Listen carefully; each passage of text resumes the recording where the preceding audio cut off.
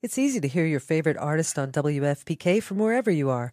Listen on your smart speaker, live stream from our website at WFPK.org from Louisville Public Media. All right, let's go.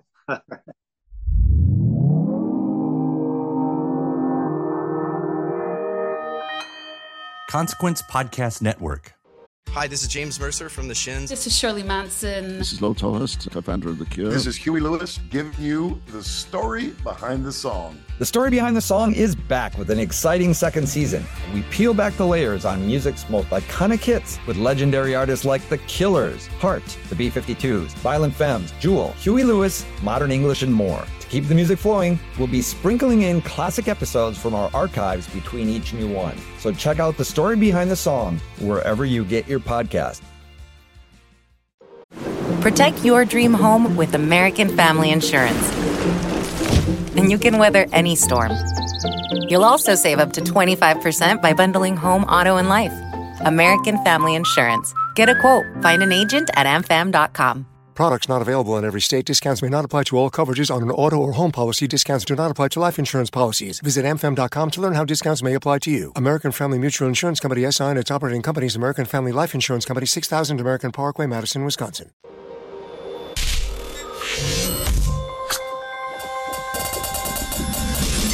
And welcome to another edition of Kyle Meredith With. It's the interview series presented by WFPK at WFPK.org, Consequence and the Consequence Podcast Network. Thanks so much for making your way here, checking out the episode. Of course, I do hope you hit that subscribe button so you can keep up with the entire series. I put out 3 new interviews every single week, a new one every Monday, Wednesday, and Friday. So it's a great way to keep up with your favorite artists and discover those new ones, all the usual spots, including Spotify, Apple Podcast, at NPR, WFPK.org, YouTube for the video versions, or anywhere you get your podcasts from. You can subscribe to Kyle Meredith With. Some of my recent guests have included The Kills, Japanese House, Brandon Flower of The Killers, Chris Schiffler, The Foo Fighters, Liz Phair, Sarah Silverman, Duff McKagan of Guns N' Roses, Felicia Day, Susan Tedeschi of the Tedeschi Trucks Band, Josh Radnor from How I Met Your Mother and Fleischman is in Trouble, Kristen Hirsch from Throwing Muses, and the filmmakers behind the Apple TV Plus show Lessons in Chemistry. Just an example of what you get when you subscribe to the Kyle Meredith With podcast. That's me, Kyle Meredith, today talking with a legendary vocalist and classic rock artist, Paul Rodgers. You know him, of course, from Free, Bad Company, The Firm, Queen. He's had a 40-year solo career as well, and he's back with a brand new solo album called Midnight Rose. It's his first record of original new material in over 20 years.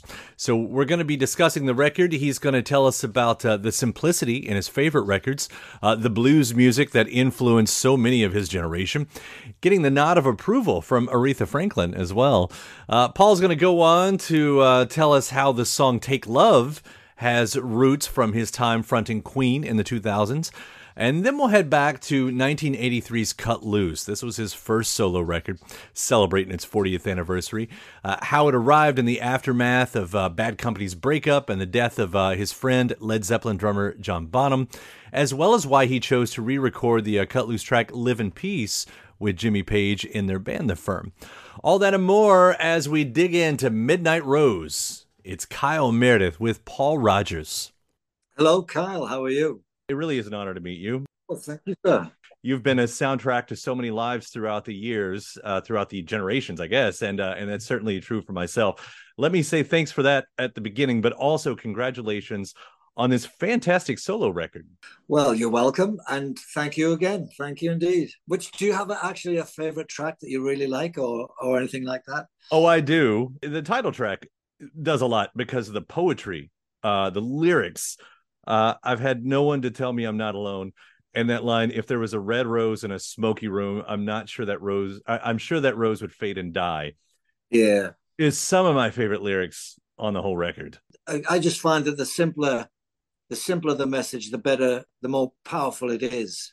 So it's a simple way of saying, you're not alone, basically. Well, it's the rose in the smoky room. I mean, that just, I don't know. I don't know that the right word is gutted me, because it's not like I was like, oh my God. But at the same time, it was like, it was so beautifully written. And I think that's, it just, yeah. So where did this album come from? I mean, I know this is probably the usual setup, but when did you decide it was time for a new solo album and then it was going to be all originals? Well, I didn't actually. It's sort of what developed from sitting around at home playing acoustic guitar and having a break, a really good break, because I've just been doing touring all the time, with the various bands, and I had to learn different songs all the time. So my own acoustic stuff that I was playing, that I played in the hotel rooms, blah, blah, blah, and like that, wasn't getting a look in, So I thought, well, let's put it all together and see what we've got. So I ended up with a lot of acoustic guitars, acoustic songs. And I thought, well, I should take it to the next level and see how that works in the studio. So I got three guys, well, four including myself, together. That's the core band, which was just the four of us. Ray Roper on guitar, and Todd Ronning on bass, and Rick Feddick on the drums. So there's just the four of us doing the basic tracks in the studio. And I showed them how the songs went, and we just got into it, and away we went. I didn't say, let's go in the studio and make an album. No, that's just said, let's go in the studio and see what we come up with. I've got these a bunch of acoustics. Let's just lay it down and see how we do.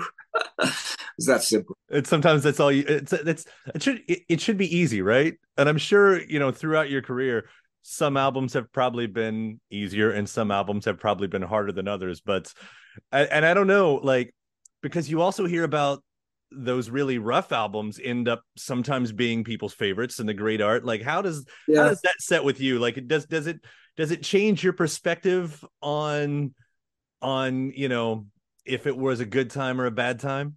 Well, I suppose it would. I suppose it does. But the magic of music for me, awfully a lot, is some of those very old blues recordings were recorded in a cotton field or somewhere like that, on equipment that was mobile and that sort of thing. But it's great. It's stood the test of time, and it still sounds great. You can be very forgiving about the actual sound, because the performance is so, it's got some spark to it that's just happening. And, in the studio, it's very antiseptic, and you've got to trying to keep everything clean. So you want a clean vocal with no background. You don't want a motorbike in the background delivering pizza going right through the vocals. So that sort of thing you want to avoid. So in theory, it should take 5 minutes to record a 5-minute song, but it's funny how it doesn't at all. It takes ages to get the sound right and to get everything right together. It might take 5 minutes to actually put it down, but to set up the right atmosphere and the right clarity of sound and all the rest of it takes ages. That's where the time goes. Luckily, you make it sound easy. I've talked about this before, though. It's like growing up, especially before I got involved in music, like, a lot of people just don't have the concept of how an album is made. And for me, it was almost like it just poofs into existence. Like it was handed down from the heavens or whatever. And here is, and this favorite. And it's only when you see, you hear those stories, like the tedious amount of time it takes to set up the right microphone. Yeah. Well, actually, Kyle, that's true that you want it to appear that way. The end result wants to appear. It's just like poof, it's come down from the sky. And that's what you do aim for. But that's what takes the time. So it just sounds very spontaneous and therefore very listenable, And we'll be right back right after this. Shout out to Astapro for sponsoring this episode and providing us with free samples. I live in Kentucky, in the Midwest, and allergies, I suffer. When I say I suffer from allergies, I suffer from allergies. And around here, everyone I know deals with allergies to some degree. And for a long time, I thought it was just something that I would have to live with, which is a real problem for anything, but especially when you're a radio host. It affects my voice, it affects my mood, it affects everything. And I feel like I've tried all the medicines. Some of them work better than others, but there's never a perfect one out there, especially because some of them take forever to actually work and some of them don't work at all. And then there's Astapro, the fastest solution to nasal allergy symptoms. It's what I use now, and it's definitely changed my life. Astepro is the first of its kind nasal allergy spray. It's the fastest 24-hour over-the-counter allergy spray. It starts working in 30 minutes, while other allergy sprays take hours. Astepro is the first and only 24-hour steroid-free allergy spray. Astepro delivers full prescription strength indoor and outdoor allergy relief from nasal congestion, runny and itchy nose, and sneezing.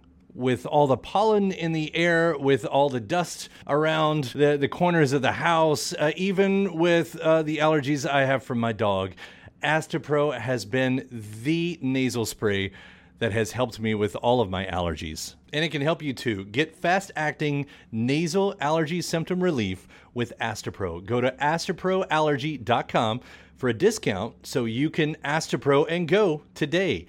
ASTEPRO allergy.com. That's ASTEPRO allergy.com. Astepro and go. Use as directed for relief of nasal congestion, runny nose, sneezing, and itchy nose due to allergies.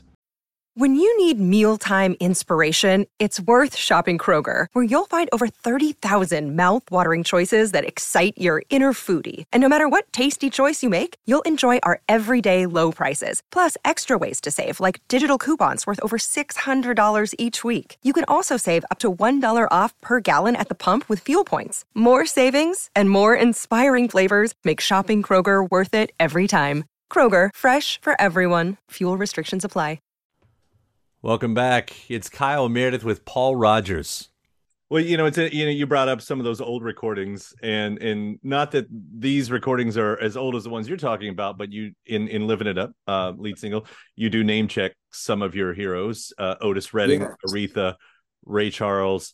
Yeah, they changed my game, and I love hearing that because that was such an era.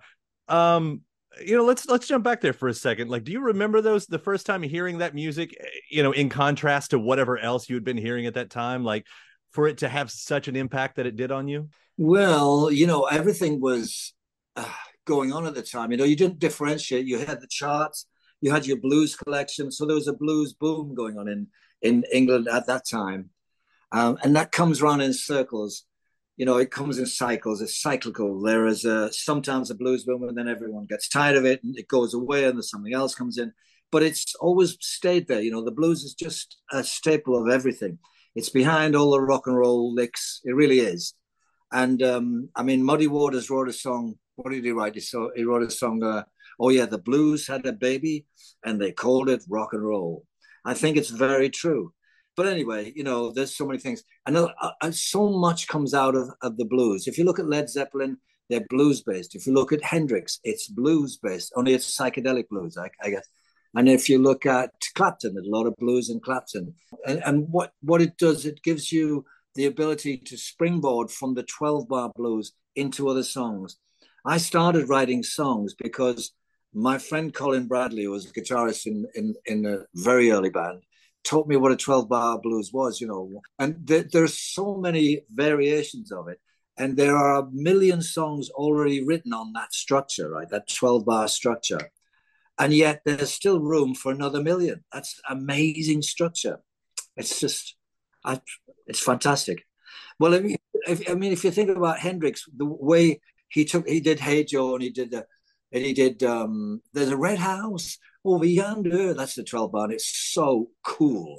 It's beyond cool, And he took that, and he was writing things like Little Wing. Well, she's walking through the clouds. He did all that. Like, it comes out of blues, but it's not actually the 12-bar blues.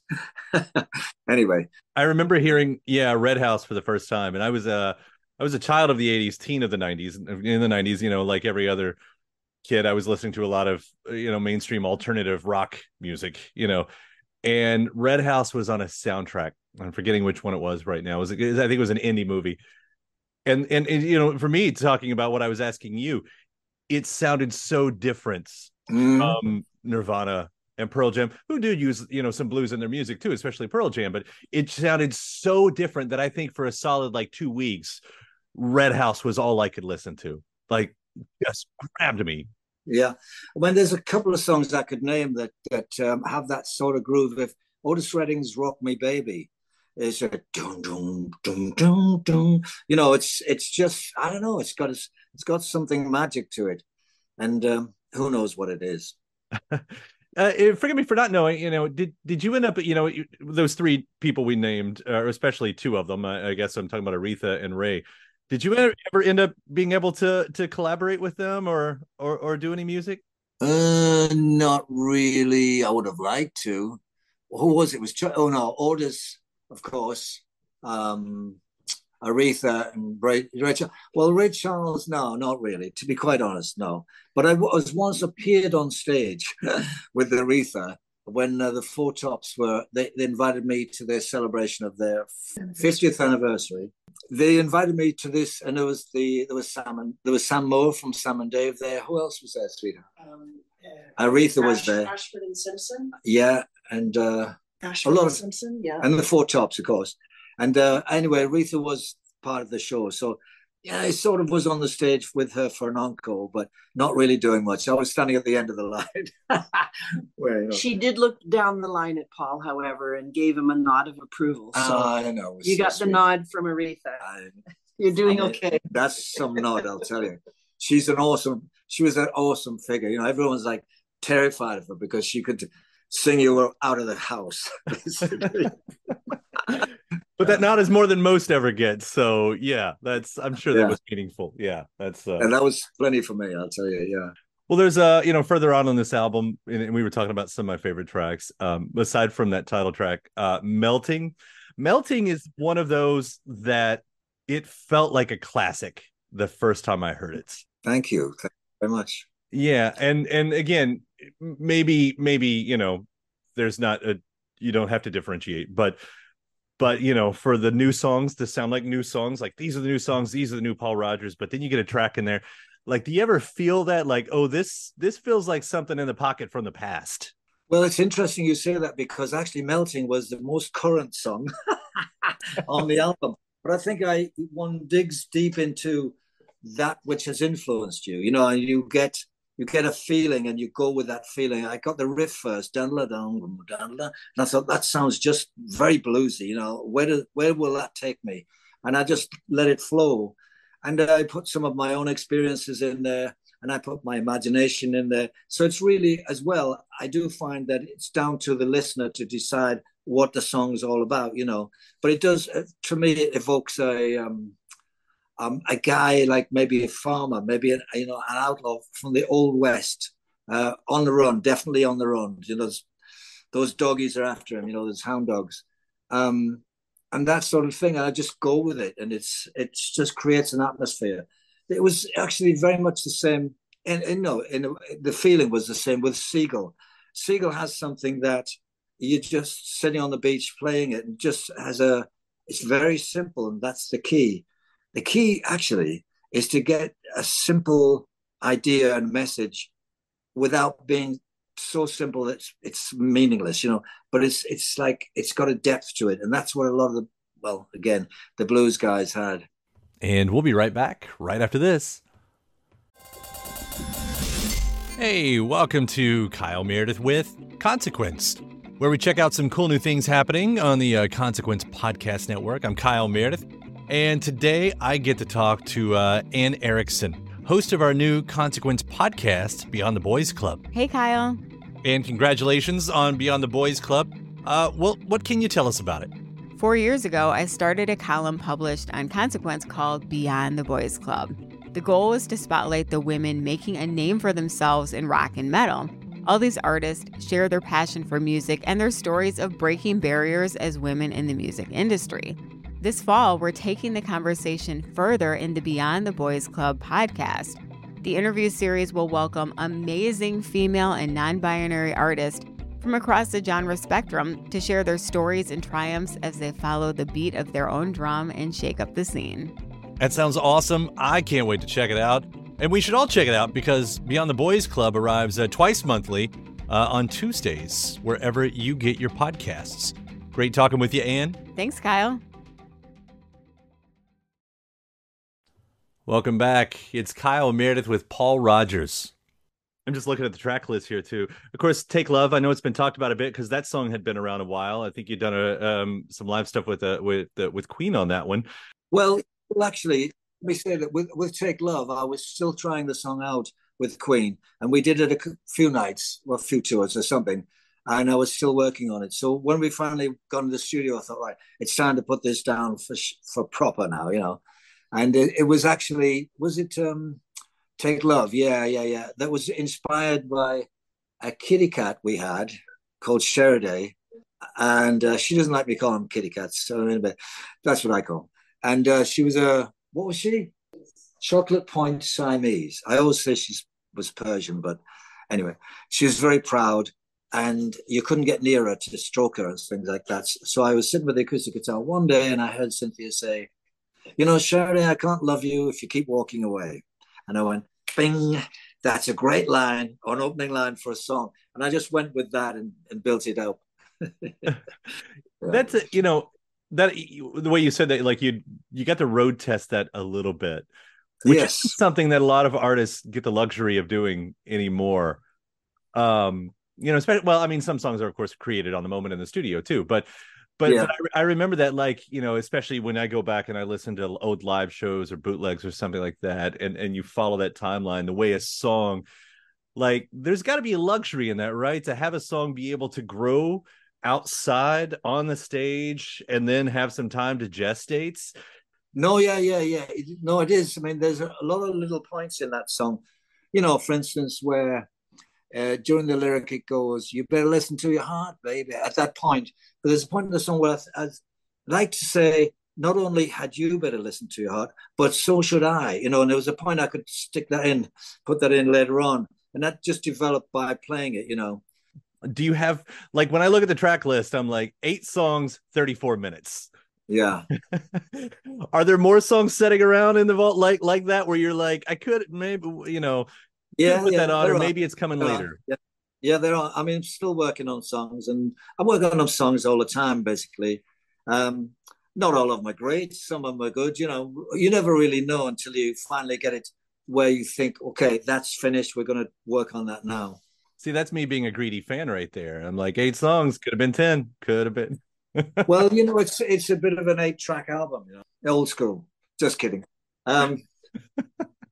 Actually, I must say though, when in the older days, back when Mick Ralphs and Bad Company were making albums, we used to think in terms of the vinyl and the effect of the vinyl, and you used to get 18 minutes aside, sort of max, right? So that was really your limit. And it was a good limitation because there was no fluff on the album then. You just had to, be very economical with the music, make it precise, tight, and firm. So there's no fluff on there, and you get your 90 minutes aside, because after that, if you start to put 20 minutes on, you lose quality of sound overall. So that, it's at the expense of the quality of the album, basically. So I think in those terms often when I put an album together. I guess I was thinking in those terms with this too. But that's important, because that necessity for sound quality, I think, really did make the albums better, as you were saying. Like, it had to be just the best stuff. Yeah, that's true.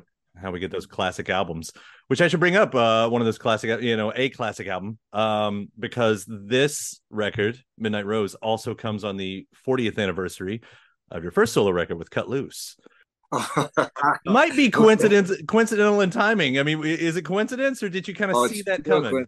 Yeah, it's good that you point that out, though. I didn't realize that. Yeah, 1983, 40 years ago, exactly.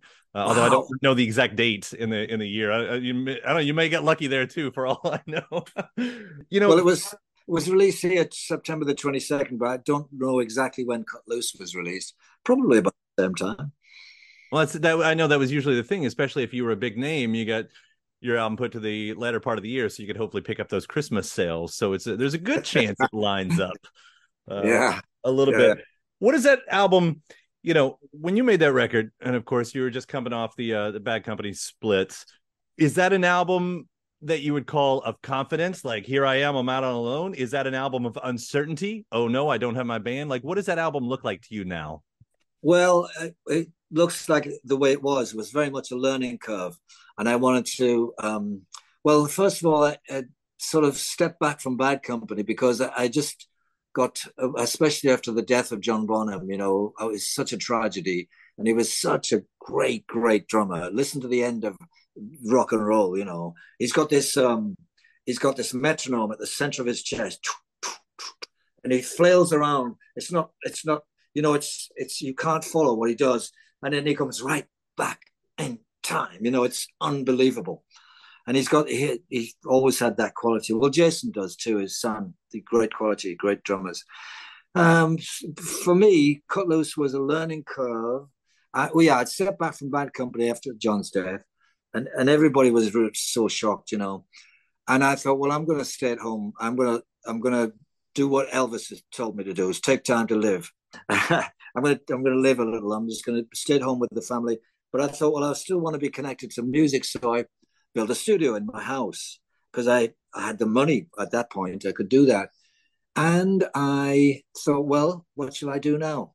So I thought, well, I'll make a solo album and play all the instruments and see how that works out.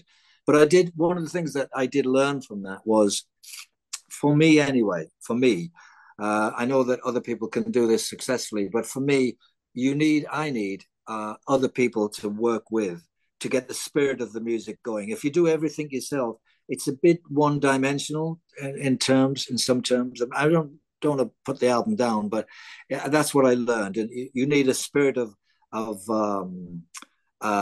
whatever happens between people when you can see them. And that's why with this album, having the four guys in the studio, eyeball to eyeball, so we could see each other and we could react to each other instantly on the lam, as it were. It was really, really very good. And that is the way to record, to be honest. Well, I will, you know, just for the compliment here, there are moments on that record, Cut Loose, like your guitar work on Sweet Sensation is fantastic. Thank you. You know, it's funny that Sandy, Paul Kossoff's wife, called me and I ended up buying one of Paul's guitar, and that is Paul's guitar. It sounds great. I mean, seriously, the work you're doing on that, like I said, that's one of my favorites to go to.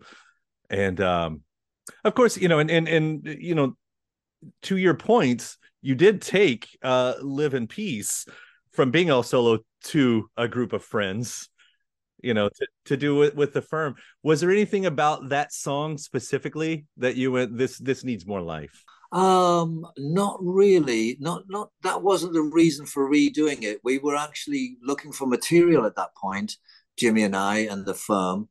And I think it was Chris Slade suggested Live in Peace.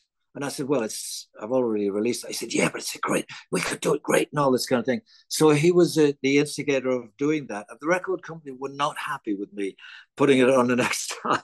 I'll tell you that. Ahmed Erdogan and those guys. And but, you know, life goes on. So, yeah, so it got another airing, basically, yeah. I love that. I do love your work in the bands with these people that you're playing with. And we should mention, like, there are more people than just the four that you're talking about too, because among some of the names, I noticed Chuck Leavell is on this record too, right? What's he on? The Stones and the Allman Brothers, yeah. He's on Melting, I think, and he's on lots of the album. He's on throughout the album. What's that, sweetie? Oh, he's on Red Rose, yes. Midnight Rose. We got there. I love that. And again, you know, as a fan, when you see any of those collaborations taking place, I mean, in our mind, you all are just, you know, still part of this great club who still hangs out all the time with each other, whether you do or not. But so we get to hear those moments. Those are magic. Well, I think we don't hang about, but I think I am very much aware of everybody's work. You know, if you hear another singer, I'm listening, you know, or another guitar player or anything like that. So we're very aware of each other. And so I find that when you do actually meet up, even if you haven't met before, you kind of know each other through each other's music, you know. Paul, it's a fantastic record. I'm so glad that you've put this one out with Midnight Rose. Congratulations. And seriously, thank you so much for taking the time to talk about it today. Oh, it's my pleasure, Carl. Thank you. Thanks for having me on the show. And my thanks to Paul Rodgers. The new album is called Midnight Rose. Thanks to you, of course, for checking out the episode. Again, please do hit that subscribe button if you want to keep up with interviews just like this. You subscribe, I give you 3 brand new interviews every single week. A new one every Monday, Wednesday, and Friday, and you can do so at any of the usual podcast places, including Spotify and Apple Podcast, at NPR, YouTube for the video versions, or anywhere you get your podcasts from. You can subscribe to Kyle Meredith With. And then after that, head over to WFPK.org. So I do a show Monday through Friday, starting at 6 p.m. Eastern. It's 4 hours of classics from the 70s, 80s, and 90s. You get the best in new music, bonus interviews, music news. One of my recent shows had the music of Kristen Hirsch covering the Beatles, the Sugar Cubes with Bjork, Sonic Youth, Queens of the Stone Age, Joy Drop, Matthew Sweet, Lucero, Death Cab for Cutie, Prince, Sly and the Family Stone, Billie Holiday, Cheap Trick, Soul Asylum, Liz Phair, The National, Susie and the Banshees, Duran Duran, The Smashing Pumpkins, The Cardigans, Tedeschi Trucks Band, Iron and Wine, Charlie Crockett, Spoon, and my interview with Corey Taylor of Slipknot and Stone Sour. Just an example of what you get every weeknight starting at 6 p.m. at WFPK.org. Consequence has your music and film news. You can also catch me on any of the social media sites. The address is always the same, at Kyle Meredith. And I do hope you like and follow along. That does it for another edition. I'm Kyle Meredith, and I'll see you next time.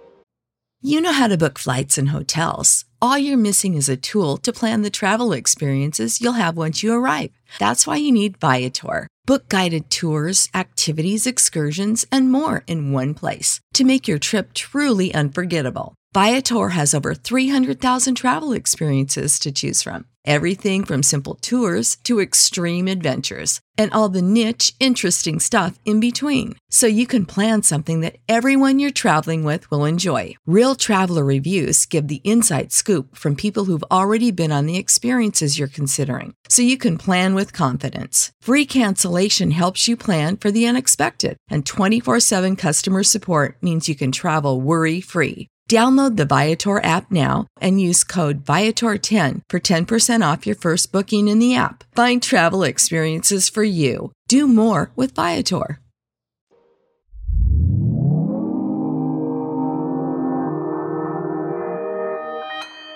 Consequence Podcast Network. God bless. Cheers now. It's easy to hear your favorite artist on WFPK from wherever you are. Listen on your smart speaker, live stream from our website at WFPK.org, from Louisville Public Media.